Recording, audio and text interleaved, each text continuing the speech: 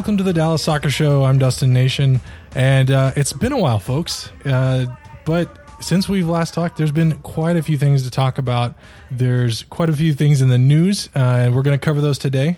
With me, as always, Jonathan Ross. How's it going, Jonathan? It's going pretty good, Dustin. Like you said, it's been a minute. It's about a month. Overall, I would say for me, things are going pretty well personally. You know, my wife and I are gainfully employed, so that's always good these days. Absolutely. Obviously, there's a lot of stuff going on outside of the soccer world. I don't plan to spend a lot of time here, but just wanted to at least let people know that yes, we're also kind of thinking about what's happening in the world. And I think to me, the key thing for everybody to keep in mind is to try to be empathetic to others. Absolutely. So no matter what side you're on, right? I think a lot of times people take radical views on one side or another. I think from my perspective is just, take some time, sit back and think about what other people's and other situations that might be different from you, what they may be feeling. So I think that's just an important thing for people to be thinking about now. Absolutely. If you don't do anything else in this time, like just love the people around you, no matter what color they are, no matter where they come from or what's in their bank account, right? Like just love each other. And that's one that is something we can do to make the world a better place. Like you said, we don't have a whole lot of time to get into a whole lot of things on this podcast. We'd be here all day. And there's probably people that can say things better than we can, and more eloquently and, so on. But, just wanted to make sure that I guess echo that sentiment, Jonathan, like just, be empathetic. That's a darn good starting spot. Yeah. So, all right. So what's going on with you, Dustin? Man, listen, it's been a month, and I looked up and it's been a month. I think there's two when COVID happened, like two things happened. Either you had nothing to do and sitting at home, or you're sitting at home and you're just like busy beyond belief. And that's the column that I'm in. I think I've seen my kids and my family less since starting to work from home than I did when I was in the office. And I know Tristan's in that boat. I think you're in that boat too, right? Yep. We're not making excuses for our lack of podcasts, but that is the situation we are in here. And, but there's enough happening that like we got the text chain going and we got ourselves back on the mics. So you want to run through some of that sure. News with me? Yeah, of course, Dustin. I did see that there was something that came out just in the last couple of days. Was it yesterday? Yeah, Friday afternoon. Yeah. So if you have not heard, Jesse Gonzalez has been suspended indefinitely by the MLS. Sorry, by MLS. Almost committed a cardinal sin. I was about to call you out there. No, I call myself out, man. That's the way I roll. So let's just start off. Like, I mean, these situations are tough and they're personal. And so we're just going to stick to what we know here. I'm going to read to you the statement that MLS put out and what FC Dallas put out, and we'll kind of roll from there. So on Friday at 4:30 p.m. sharp, MLS and FC Dallas put out press releases. MLS's press release said, Major League Soccer announced Friday that it has suspended FC Dallas goalkeeper Jesse Gonzalez following a report to the Frisco Police Department alleging incidents of domestic abuse. MLS is conducting an independent investigation into the matter and will remain in close communication with FC Dallas, local law enforcement, and the MLS Players Association throughout the process. Gonzalez proactively submitted to and is currently undergoing an assessment by Substance Abuse and Behavioral Health, SABH, doctors. Gonzalez will not be eligible to participate in any team activity until the assessment is complete. He is cleared for participation by the SABU program, doctors, and MLS Soccer completes its investigation. FC Dallas releases the following statement on the allegations, and here's FC Dallas's side of things. probably not a whole lot to add, but earlier this week, and I'm quoting here, earlier this week, we learned of allegations involving goalkeeper Jesse Gonzalez. FC Dallas takes these matters extremely seriously and fully supports the league's swift action to suspend the player while an investigation takes place. We continue to work closely with Major League Soccer regarding this. As this is an ongoing investigation, FC Dallas will not have further comment at this time. So that is the facts as we know them. It's kind of a shocker. Not great news by any stretch of the imagination. I think there's a couple things to look at here. The substance abuse and behavioral health section of things. That program, if you want to read more about it, I think in one of the most recent court cases, there was they released the MLS Constitution, and it's on like house.gov. You can go and look at the MLS Constitution and read more about it.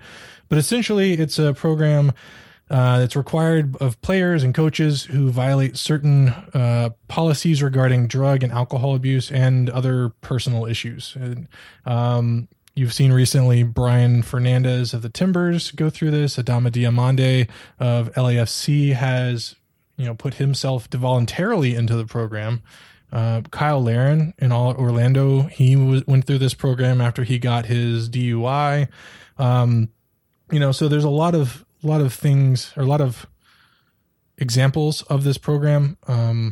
It looks to be both substance abuse and also just personal issue things where they'll provide the player help and give them a program to try to work through. And if you look at the Constitution, there's a step. So like the number of times that you violate it, you get certain amount of punishment from the league. Like for the first time, you get no punishment, provided you actually go through all of the steps and go complete the program like they ask you to. And then after that, there's increasing number of punishments. So, obviously not something that MLS is going to be too super excited about having one of their players and attach their name to the organization, Jonathan, there is precedent for this. I was trying to look back and see if there's any other cases previously of domestic abuse. I know the NFL has quite a history with this particular subject, but Will Johnson, also of Orlando, he was suspended after allegations from his wife, and that there was abuse there. Then police dropped the charges, but he still had to complete a year-long, like what they call a diversion program, I think is what they called it, and a 26-week domestic violence counseling program as part of the SABH program. So, there's precedent. It seems like if the charges actually do get dropped, there's you can still go through the program. But I think just looking at this from the outside and putting my own goggles on it, I think the crux of this whole thing will depend on what happens with the police report and how that goes and everything. In that other case in Orlando, Justin, was the player allowed to return to play, or they had to complete the full? I think it's the 26-week program. He had to complete the program in order to come back, and he had Actually, you know what? I take that back. When the investigation concluded, he was allowed to come back, but it was ongoing with. Like it was parallel to completing the program, and as part of the conditions for completing it. And obviously I'm not super. You're not an expert in these. No, I mean, you already know a lot more than I do, Dustin. So I am been doing your homework. Keyboard journalist, keyboard lawyer here. Google is your friend. So, yes, that's right. I guess in the case, obviously it's good to see MLS and FC Dallas take quick action here, right? We saw the announcements before we saw anything in the news or other media outlets, so that's good that they were decisive. And that's probably a lesson learned from other leagues, like you mentioned, the NFL.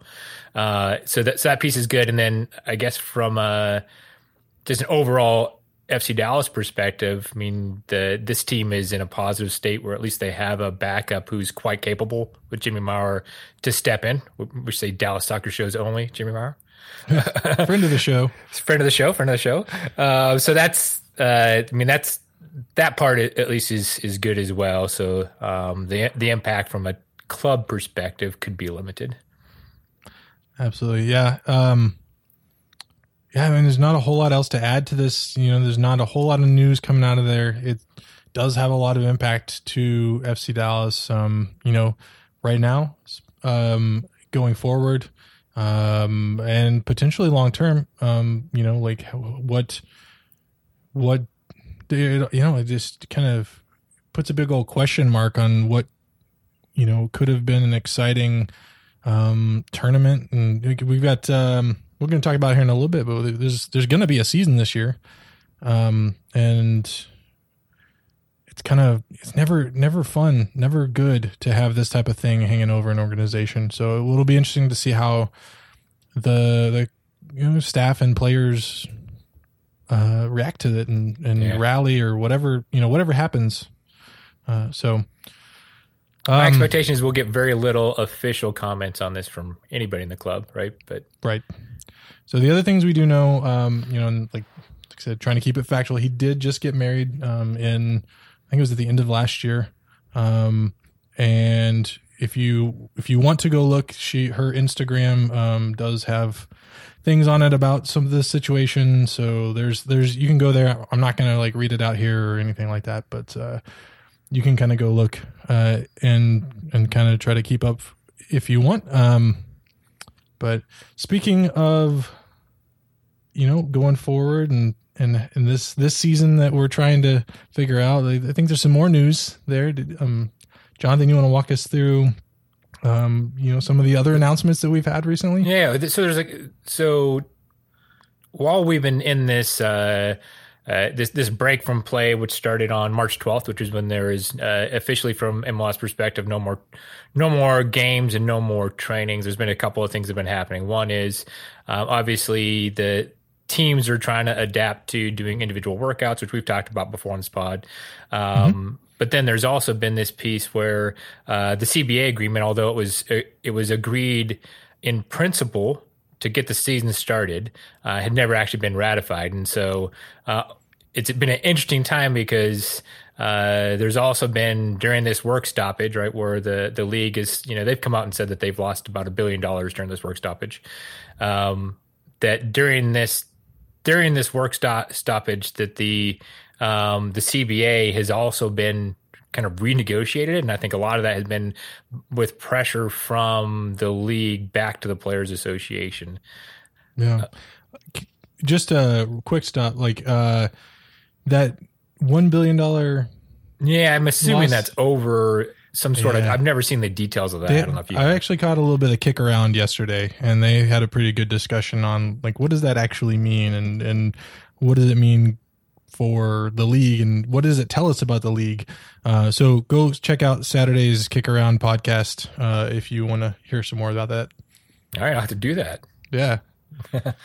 But there's been so yeah. I mean, obviously that was a big number that came out, but there's been a couple of things that I think some of the players maybe haven't appreciated very much with how MLS has taken up their approach to trying to push forward the CBA. So a couple of things. One on April 17th, MLS asked players to take up to a 50% pay cut.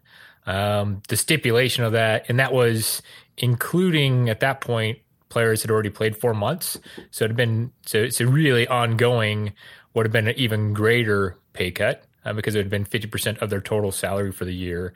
But that was only in the worst case scenario where there were no games played. Obviously, we know now that at least there's plans going forward for additional games to be played. Part of the other stipulations in that early negotiation was that it was not going to impact players who made less than $100,000 a year. So the most of that impact was meant to be for higher salaried individuals.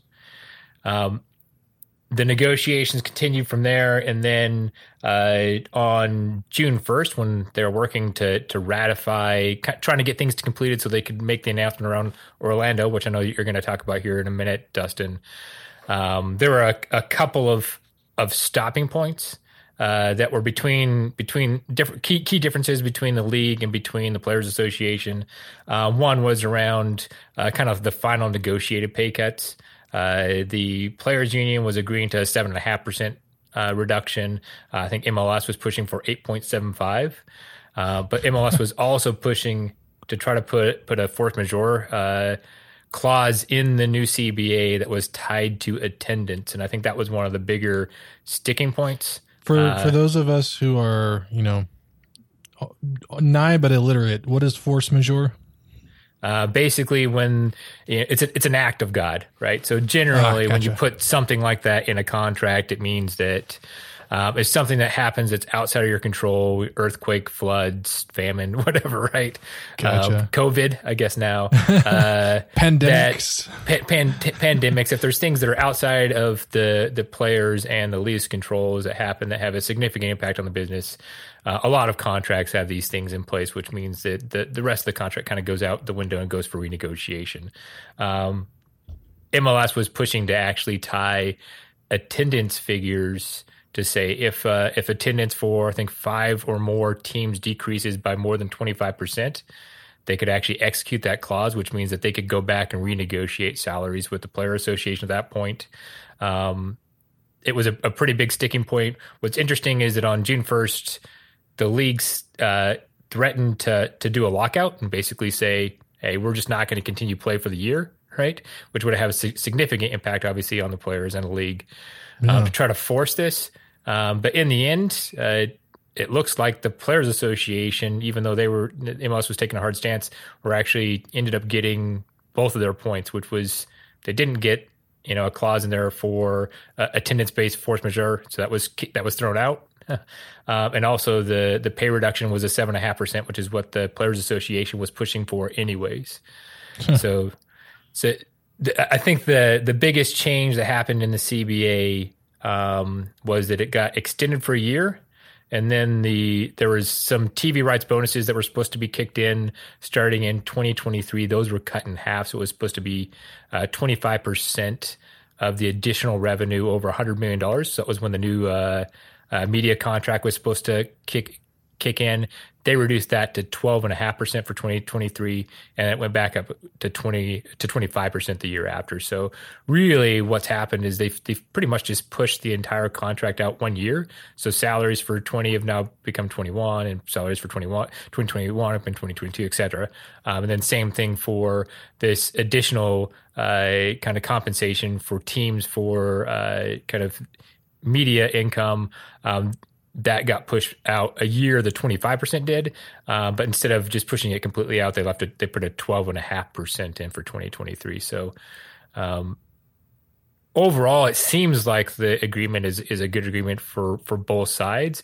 I think that there's a bit of a distaste when you read some quotes from players, including even Reggie's comments about the new CBA. They weren't like significantly negative, but just knowing Reggie, you can kind of tell. I mean, he mentioned he's pretty reserved, so he's a pretty reserved guy, but he did talk about he wasn't happy with the way that the kind of league progressed it, right? Yeah, I mean that's a whole nother podcast right there with him trying to get his contract is structured so that he could leave this summer. Yeah, and good luck on that. But the good news from coming out of the CBA was two things. One was the teams were allowed to start group training starting on, I think it was June 3rd. They announced that the CBA was ratified. Group training could start the next day on June 4th. Yep. As part of that, there's going to be some testing requirements, and I think you're going to touch on that here in a second, Dustin. But as part of interesting enough, on June 3rd, when they announced the CBA was ratified and they could start training the next day as group training, we found out that as they started to do those initial tests, I don't know if it's specifically tied to that June 3rd date, but we found out also on June 3rd that player for FC Dallas had tested positive for COVID-19. All we know is that player is, or at least at the time, it's a couple days ago, was at home, was feeling healthy, right? Didn't have significant symptoms, and that no other players, personnel, or Toyota Stadium staff had any symptoms at the time. But the plan was to go and test all those that have had contact with that player. Yeah. And just for the record, we don't know who that player is. I've had a couple of people reach out. No, we don't know. And it doesn't matter a whole lot to me. I just want all of them to be safe, So I think the key impact is going to be how does that impact the plans for FC Dallas and that the team's ability to get ready for Orlando. Yeah, if they're supposed to be returning to full team training on the 4th, but then I think is there a mandatory? So, well, let's talk about the Orlando plan, and then we'll talk about how FC Dallas kind of fits into that. So, as far as I know, it sounds like there's going to be some sort of like mini tournament in Orlando at Disney's Wide World of Sports, a little complex down there.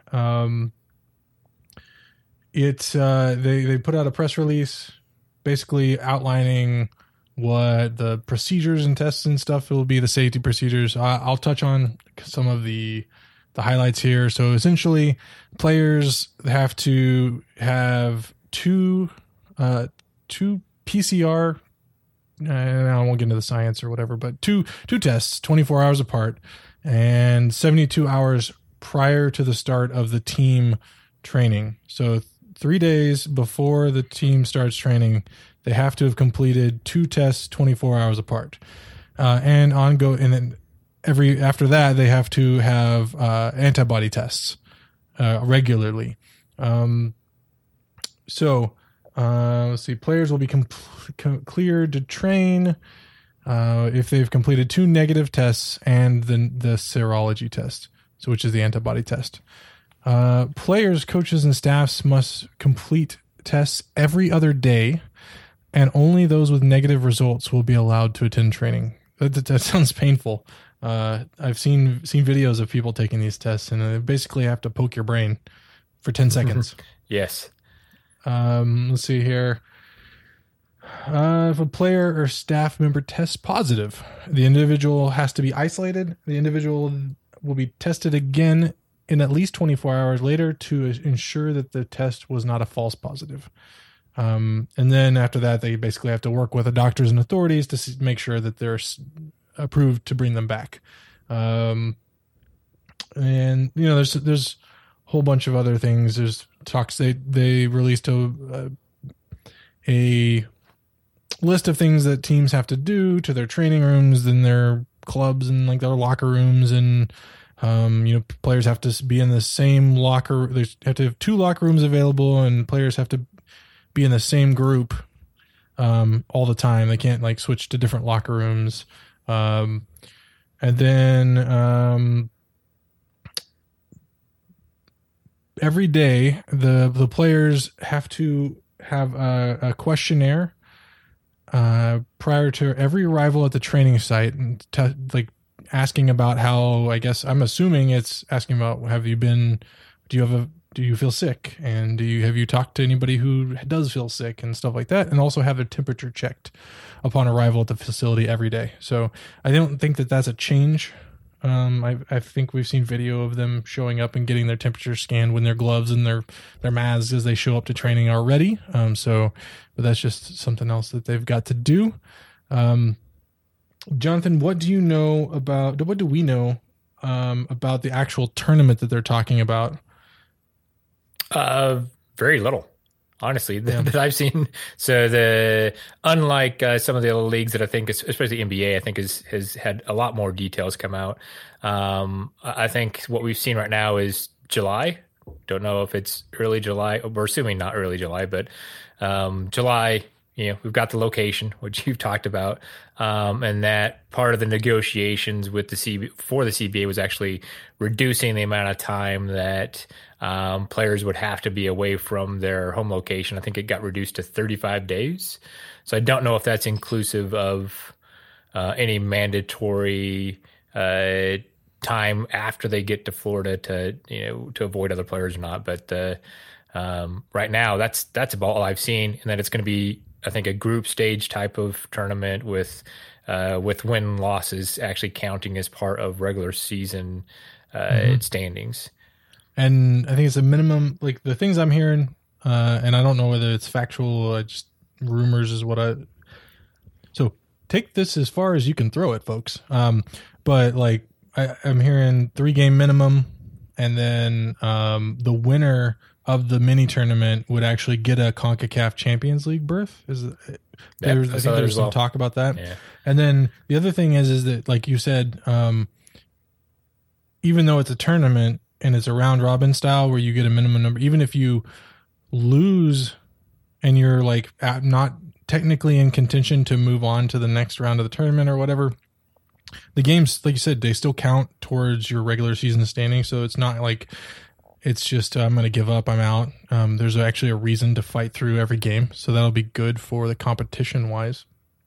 And I think that there is, like I don't have this in writing, but I've also seen rumors that that there's going to be some sort of compensation, or not compensation, but what's the word I'm looking for? I'm looking for it, and it's not like there. Per diem kind of thing, or no exemption.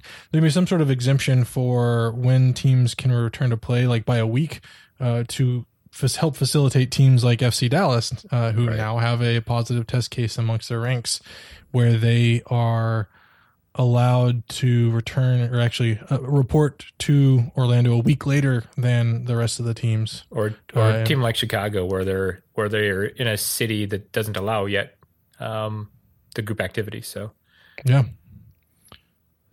so it'll be interesting to see how things go after that. I know Texas, we've got 50% stadiums capacity allowed now by Governor Abbott, and so it doesn't seem like it'll be a super big problem to have home games for FC Dallas in the fall or in the late summer. But we're kind of different than, say, New York or Toronto or San Francisco, San Jose rather, and then Seattle, right? Like there's the restrictions there are still a lot higher. So it'll be interesting to see how things shake out. But that's kind of what we know. The actual facts that we have are coming from press release. The rest of it's stuff that you and I have both kind of read. People that are in the know kind of drop hints on Twitter. What are we missing? The family piece I thought was kind of interesting, because if you look at the NBA's plans, so the NBA are doing something similar. They're going to do a big tournament, right? But they're allowed to include family visits in their bubble, right? So I think that they can actually have specific family members come in, visit team members of the team, and then go home during the tournament, which is something that they're not allowing to do in I'm assuming, I mean, it didn't specify, right? But I'm assuming, since one of the things that the Players Association, the players were concerned about, was being away from their family for 2 or 3 months. It makes me wonder if those are not going to be allowed. It's kind of, I can see both sides, right? Obviously you want to limit the amount of interaction you have as much as possible. But also, if I'm thinking about it myself, right? If my employer had me go fly to Florida for, a month and a half and I couldn't see my family, that might be an issue, right? You got players like even Carlos Vela, like one of the premier players and most high profile players in the league. His wife came out, guns a-blazing about that particular policy, because she's 6-7 months pregnant, and they're expecting their child around the time that they're going to be in Orlando. So, it's definitely it's just such a hard situation trying to figure out a way to, make sure everybody still has jobs, but at the same time, they're still have lives and outside of the game, right? You look at players who may not make a whole lot. Players, I mean, we talked to Jimmy Maurer and his family's here, but his extended family's in Georgia. And, you know, there's not a whole lot of help for the wives and for Right. the kids and the families. You know, and it's not like you can just bring people into your bubble in these days Right. to help out. There's going to be a big burden on not only the players and their family lives, but also the families that they have and the things that they have to endure if they're not like to make this whole thing happen. And it's going to be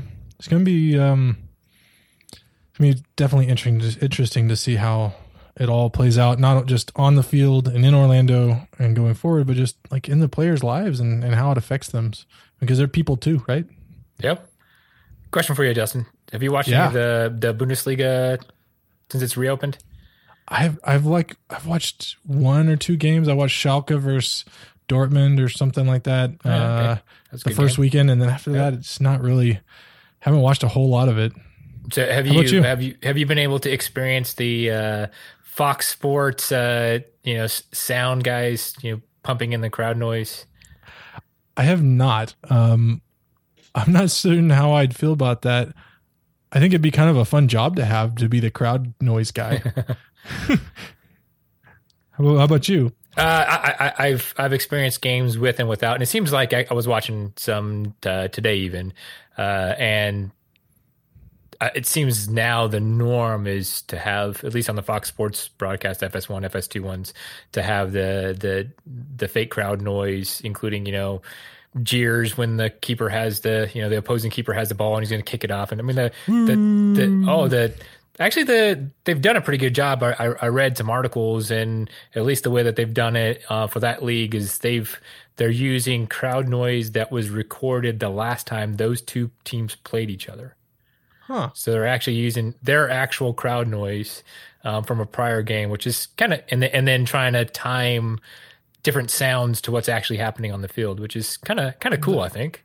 Yeah, I mean, so love it or hate it, at least they're putting in some effort. Right. They're not just like pressing a crowd noise, like the laugh track in a sitcom that's recorded without a studio audience. So if we're watching a game in Orlando, do you want to be hearing some El Matador and DBG going off in the background? Or?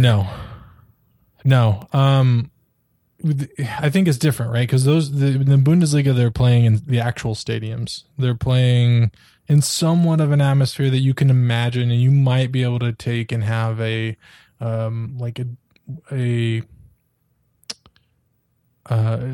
suspend your own reality and kind of put your own imagine it being an actual full stadium. Like in Orlando, they're going to be playing on the equivalent of practice fields. And to have crowd noise over that, I think that would just be real weird. And I kind of would rather like listen to the players chatter and players communicate and the coach communicate. And I think that the intimate, you're going to be on intimate fields. Let's hear the intimate. Let's just let it be intimate and see how it goes. It'll be interesting to see what well, I don't even know if it's a lead decision. I'm sure it's probably the broadcaster's decision, but just thinking about the fact that likely NBA will be playing at the same time. NHL has already announced that they're making plans. They don't have specific dates yet, but it's going to be a pretty busy sports landscape all of a sudden, right, in July, with people competing for eyeballs. It'd be interesting to see what decisions the different networks make around that, right? Because I mean, I could definitely see NBA taking the same crowd noise thing, right? Versus, just having indoor sports, you've got the organ that can be playing. Oh, yeah, you get all that already, right? That's already, I mean, even live in game, exactly. Let's go Mavs, exactly. Yep. So I have a feeling that some of those, NBA for sure, I wouldn't be surprised if they do some of that anyways. So versus just having the players play and you just hear the sounds of the empty stadium, right?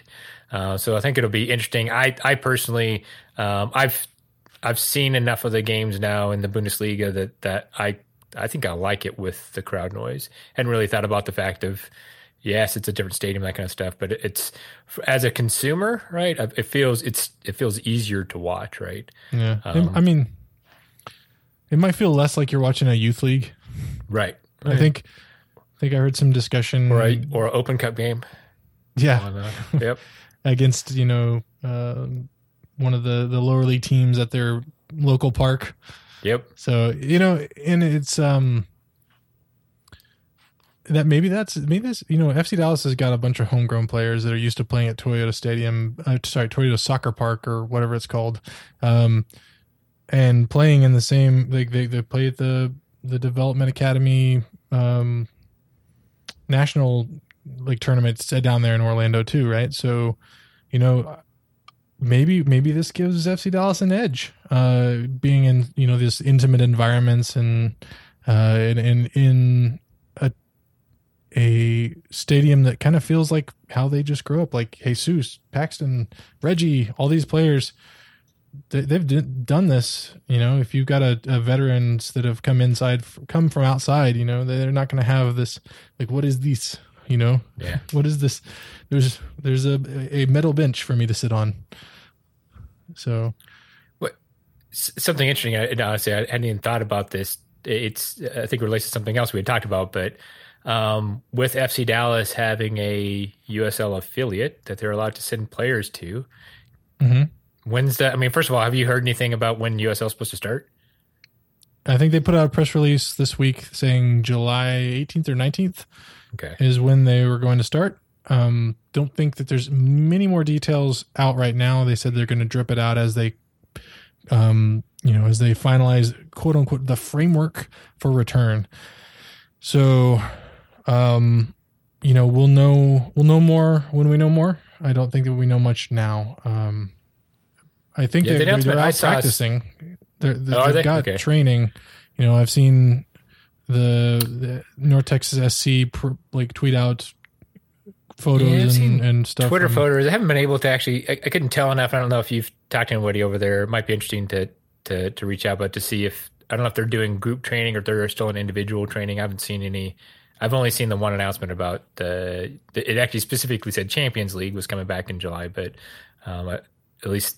The announcement I saw, I'm assuming League One's the same. The USL Champions League, not the championship, right, not the actual UCL,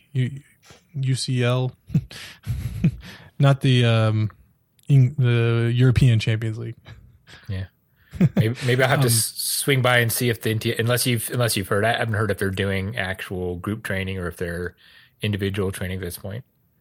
I've not seen, and I mean, we could find out right now on Twitter just by looking at the pictures, but we won't subject you guys to listening to us search the internet. So, yeah, I mean, I think I'd like to say a couple of things. Like, it's really good to see you again, Jonathan. It's really good to talk to you again, and kind of just get my mind off of just the day-to-day work and kind of come out of that bubble that I'm in. As far as just like everything that's going on in the world and in the in soccer, like I haven't been able to pay attention to any of it, and I kind of really glad to be able to come on a Saturday afternoon and just have a sense of normalcy, talk about some things that need to get talked about, and just see some of our talk about some of our passions, right? Like sports. So. I would agree, Dustin. It's been too long, the month since our last one. So yes, hopefully we can get Tristan on here at some point. He's is that guy still on the pod? Yeah, I was supposed he's on the webpage. Tristan, if you're listening, we miss you. He's in the middle of trying to sell his house, so not only does he have work, but he's also trying to move. So that sounds like fun. I don't envy him in as far as that goes. So, all right, Jonathan, what else? Do you have anything else before we close? I did not, Dustin. Before we close, I sound like a pastor ending a sermon. Everybody stand. We're gonna read the thingy. Cool. All right. Well, that's the news as we know it. A little bit of rumors in there too, but mostly just trying to cover and keep everybody up to date. If you like this show, you can follow us on Twitter as @DallasSoccerShow. You can find us on the interwebs, on the internet as at www.dallassoccershow.com. Jonathan Ross, what's your Twitter handle? I think it's still Jonathan Ross 12. 1212. That's right. And yeah, thank you so much for listening, taking your time out of all the things that are going on in your life to listen to us talk about FC Dallas. We appreciate you. Thanks for listening.